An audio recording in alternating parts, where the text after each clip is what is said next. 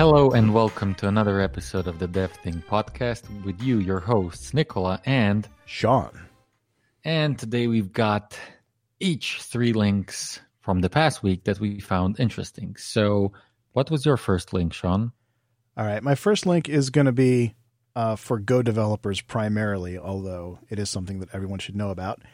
If you haven't heard of Let's Encrypt, you should definitely know about it. It's a way to get free TLS certificates so that you can have HTTPS on your project. Now, here's the cool thing about that. The link I have this week is from AutoCert, and it is a Go package that automatically generates, stores, and serves the HTTPS. So all you have to do is write the code, put like 2 extra lines in and change the way you write a couple things, and I'm talking like a minute's worth of effort. Put it on the server, run it. The first time someone hits your site, it will automatically see it doesn't have a key, do all the ACME protocol negotiation, get a cert, download it, serve your stuff securely. And the next time someone comes to your site, it sees it already has the certificate, so it serves it securely. And when it sees it's going to expire, it automatically renews it. So you're done. You've got HTTPS for almost no effort and 100% for free. Awesome. This is great. I agree. Cool. Okay, so my first link is titled One-on-One Meeting Questions Great Managers Ask Their Teams. This is a link from getlighthouse.com, and it actually has, believe it or not, 102 one-on-one meeting questions. So, if you're like, oh man, what should I be asking my team, or what should I be asking my own manager? There you go. You can check this out and maybe get some ideas. Most excellent. All right. Well, that's a bit businessy, and so is this one, although I think you would argue that it's something that is good for everybody. It's from Forbes.com, and the title is The Great Big Lie That Will Destroy Your Career Success. And the great big lie is when you say, I'm not a manager, or I'm not a senior programmer, or I can't get a programming job, or I can't whatever because this reason. In other words, I don't have the opportunity. I couldn't afford to go to the right school. I don't live in the right area. I don't have a car, whatever your thing is, because the very condensed version of the article is, if you say you don't have choices or options, you're lying to yourself. You have choices and options. You just don't like any of them because they require effort on your part. So instead of saying, I can't do this because, I didn't have the chance. I didn't have the chance other people had. No, you have chances and options. Maybe not the same ones other people had, but you can't let it define you and hold you back. So I'll just stop there because anything I could say is probably going to be a little bit of repetition. Great. Yes, I totally agree. This sounds very James Clear-esque, right? Actually, it's I would also say something along the lines of stoicism, where basically it's like, well, how about you don't complain about something you can't control and start working on something you can control? So be it within your circle of control. Anyways, cool. Okay, this is great.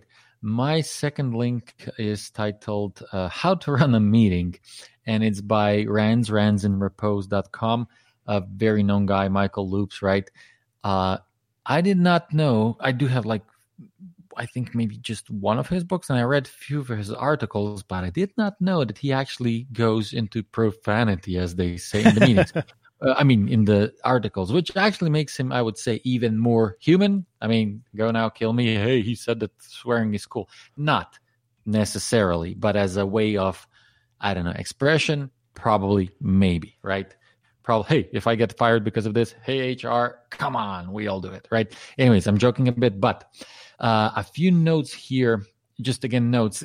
Go read it. He actually wrote multiple articles about, meetings and such, but this one is, I would say, maybe even a bit funny. And here are a few, quotes from this article, where he says that basically a meeting has two critical components: an agenda and the referee. And I was like, hey, I agree with that, right? An agenda and referee. And why the referee? Well, referee, so that he guides the conversation, right? And then he says actually that the lack of referee is a guaranteed disaster. I'm like, okay, interesting, right? Two quotes that I have from here also is, it is the responsibility of the referee to constantly be visually surfing the room to determine who is and isn't engaged. And then he says, this is effing hard. Like, wow, you're right. And then he like quotes like 7 people in a meeting, and I'm like, how about 20? No go, right? How are you gonna call out someone when you see that he is clearly not paying attention, especially remote? And my setting is that we are all remote, 20 people. So that can be interesting, right? And lastly, the definition of successful meeting is that when the meeting is done, it never, ever occurs again.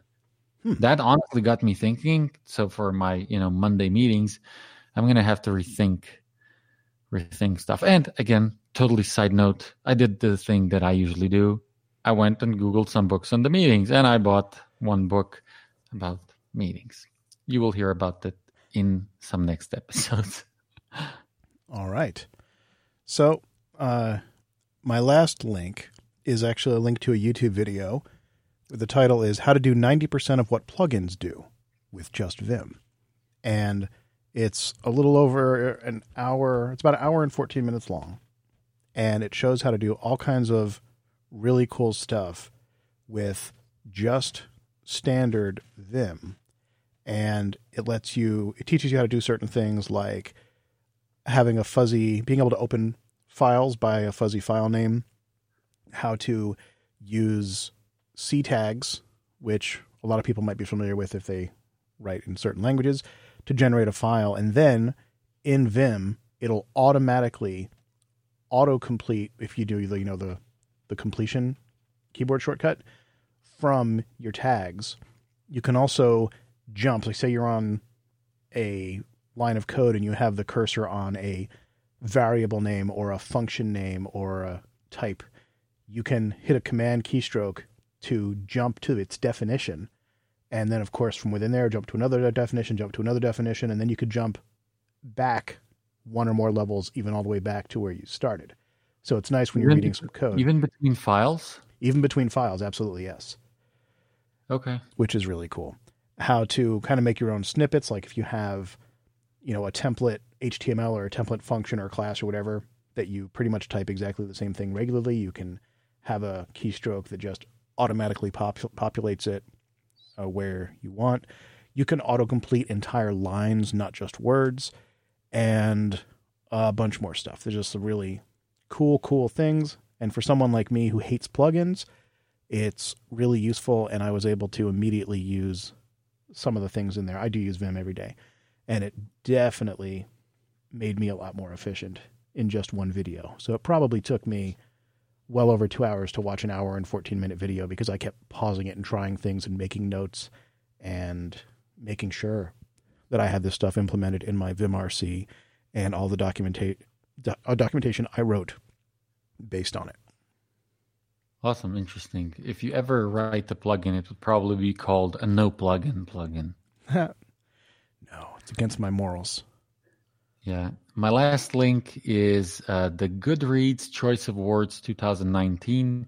As everybody probably by now knows, but we both like to read. And okay, let's see what, was so great in 2019 voted by the people of Goodreads, goodreads.com.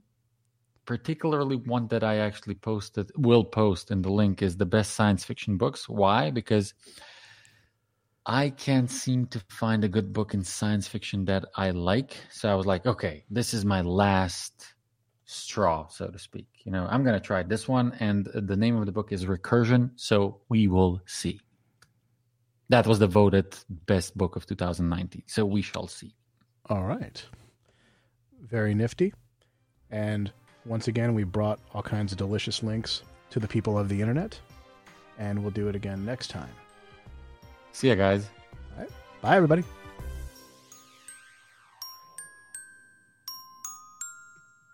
One.